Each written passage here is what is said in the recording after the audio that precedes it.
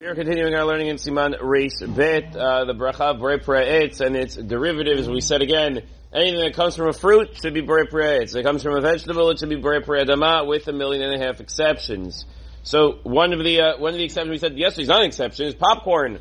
Popcorn remains its bracha of Borei Pri Adama. They assume it didn't change all that much. And in English at least, the name didn't change. And therefore it should be Borei Pri Adama. It's not a big enough change. What about Bamba? So Bamba is a big discussion in Poskim. Big discussion. What did Rav Ovadia Yosef used to do? What did he then do? What did he finally do? So Bamba is a peanut snack. What is Bamba? Okay. Yeah. So the very fact that even if you've seen it, you couldn't tell, would say, hey, maybe this doesn't look like a peanut. Now it smells like peanuts. Apparently it has peanut butter in it also. Apparently it's grown from a specific brand, it's a specific species of peanut that's grown specifically, it's corn for the Bamba. There's corn, there's peanuts, there's a whole thing going on. Rav Ovadia Yosef concluded it's Adama. If you wanted to make a shakol, you probably were Yotzei Yedei Chova, but the proper bracha should be Adama.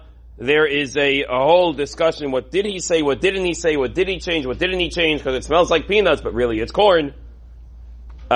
Okay, fine. But it should be Adama. Huh? It's not the peanut puree. No, it's mostly corn, in fact. Yeah. So how much is it ground? Is it really a flour? Is it really a piece? I don't really know the Bamba process very well. I don't particularly care for it because I don't like it. But he says it should really be Adama because the pieces are still not ground to a flour. So another parallel. What about tchina and hummus? Now, again, most people aren't eating tchina and hummus. They're eating it with something. But okay, I've never been to a place where they serve you tchina. Like, just here's tchina, go. But if they did serve you tchina, he says it should be shakol. Why? Because it's a liquid.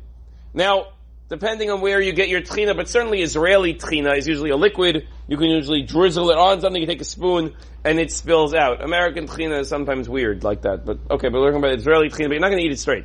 But hummus, you can go to restaurants, they'll serve you hot hummus. Like that's the meal. Hummus. Like it's a bowl with a spoon, eat your hummus, delicious. He says that should be, salat hummus, that should be Adama. Why? Because it's not a liquid. Okay, hummus is usually thicker. Usually it's not ground as finely. Usually it has little chunks. And he says even though you can't see any chunks, that should be Adama because it's not ground into a powder. It tastes like the chickpea, okay? It tastes like the chickpea. It hasn't changed all that much. It's still called hummus, and therefore it should be Borei Pri Adama. If you would add so much flavoring that it would destroy the taste, and you wouldn't taste it, and maybe you then have another question what to do, but generally, then they make like a chocolate hummus or something disgusting like that.